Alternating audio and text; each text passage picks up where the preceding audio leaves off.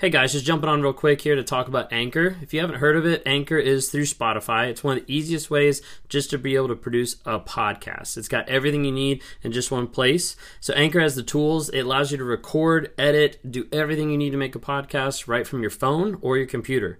And when hosting on Anchor, you can distribute your podcasts on different platforms like Spotify, Apple Podcasts, and many different more. It's an awesome tool. I love using it. I've been using it for a little bit now. And the cool thing about it is it's absolutely free. So if you're interested in starting up a podcast, if you're interested in getting involved in podcast work, then download the Anchor app or go to anchor.fm to get started. If you're in these types of relationships, please be very careful.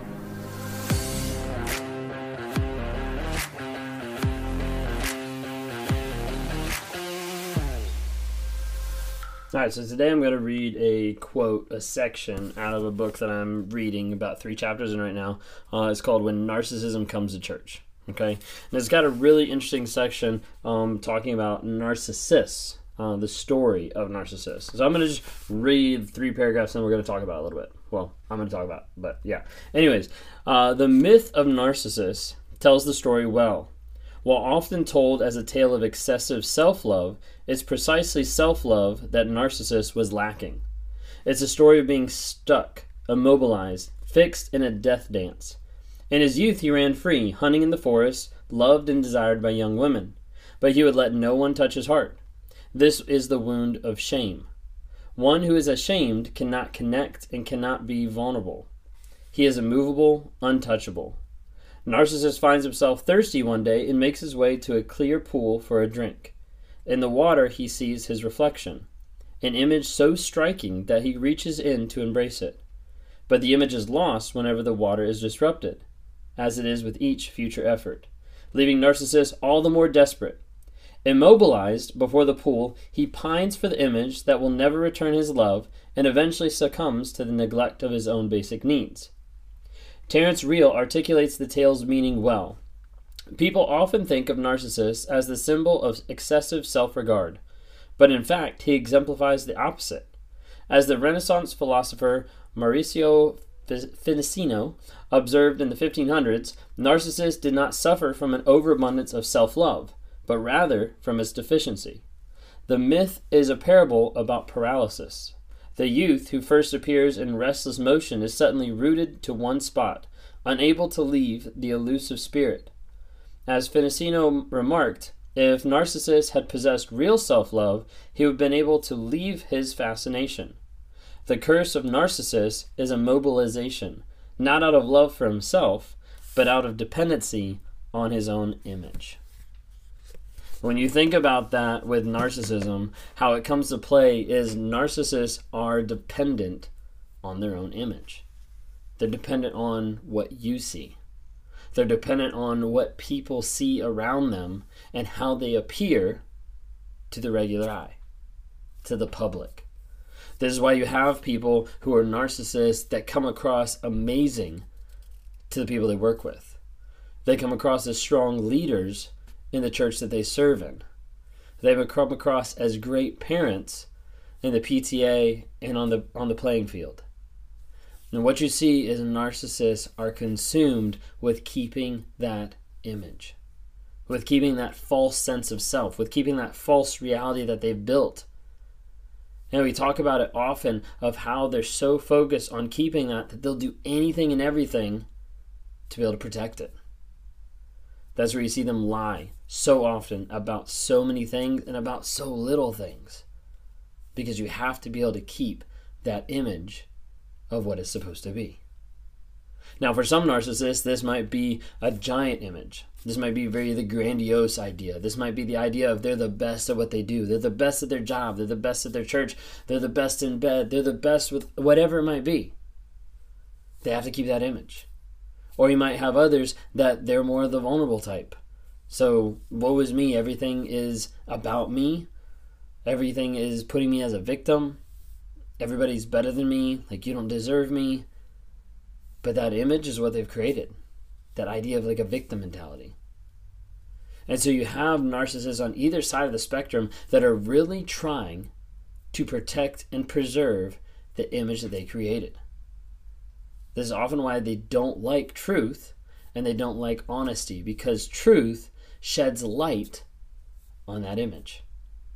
Truth puts light on the mask of a narcissist.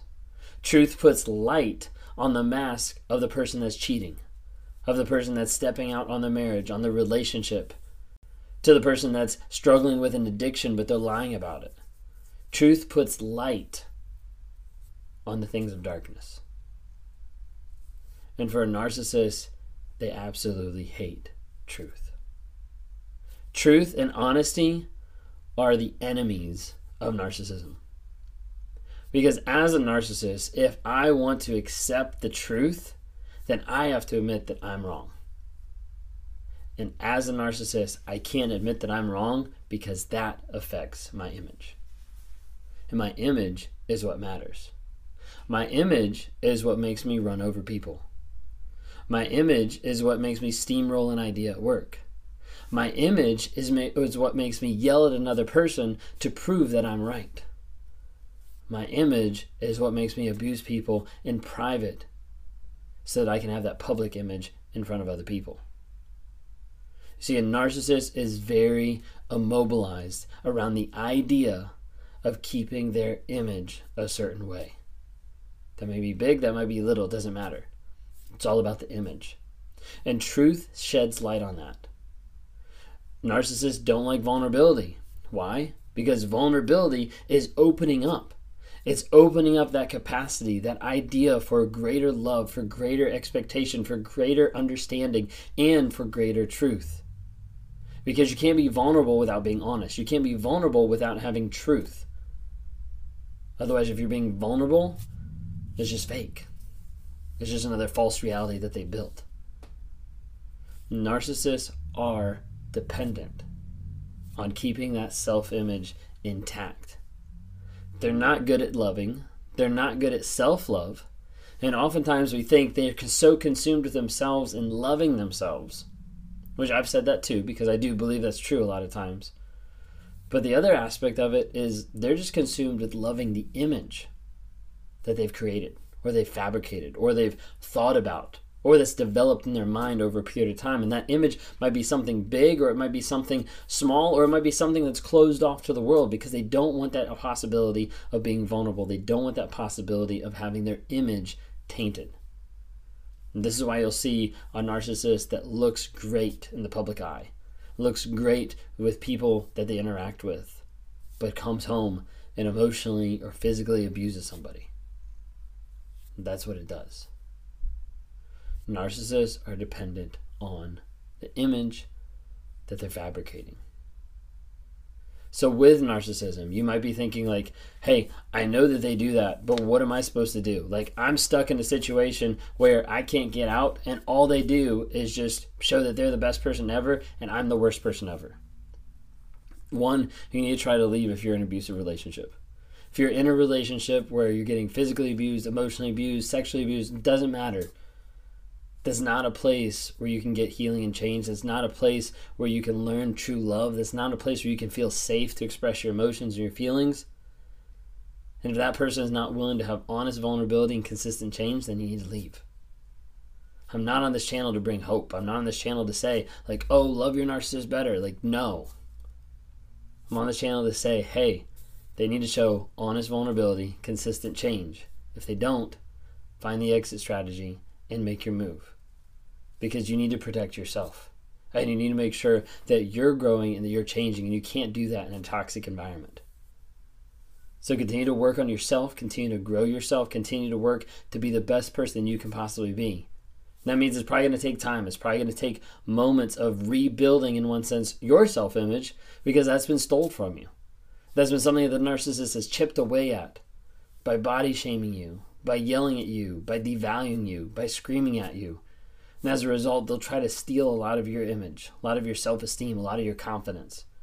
And that's something that's going to take time, oftentimes therapy, and it's going to take a lot of work to be able to get back and to be able to focus on a better life without them.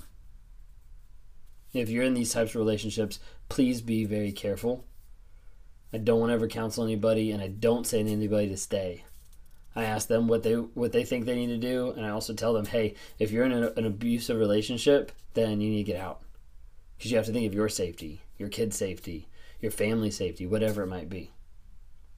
If you guys would like to talk about this, like one-on-one to the side, reach out on my website, Raw Motivations, and click on one-on-ones there.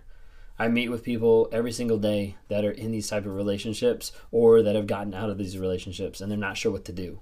They're not sure how to break free of the trauma bond, or they're not sure how to break free from the emotions that keep pulling them back, keep pulling them and tying them to a toxic person that doesn't want their best interest in mind. If that's you and you want to talk more, reach out to me, rawmotivations.com. Maybe you're a narcissist, or maybe you're that toxic person that you're starting to realize, like, hey, I have some of these traits. I'm willing to talk to you if you're willing to change and be honest. If you're not willing to be honest, or if you're just trying to talk to me to get justified about something, just don't waste your time. Don't waste my time. Thank you guys so much for listening, for watching this. If you haven't already, please subscribe to my YouTube channel. Also follow me on TikTok, Instagram, Facebook, or if you want to listen to it on the go, you've got the Apple Podcast, or you can do it on Spotify as well. Would love to have you guys listen to that as well. Thank you guys so much.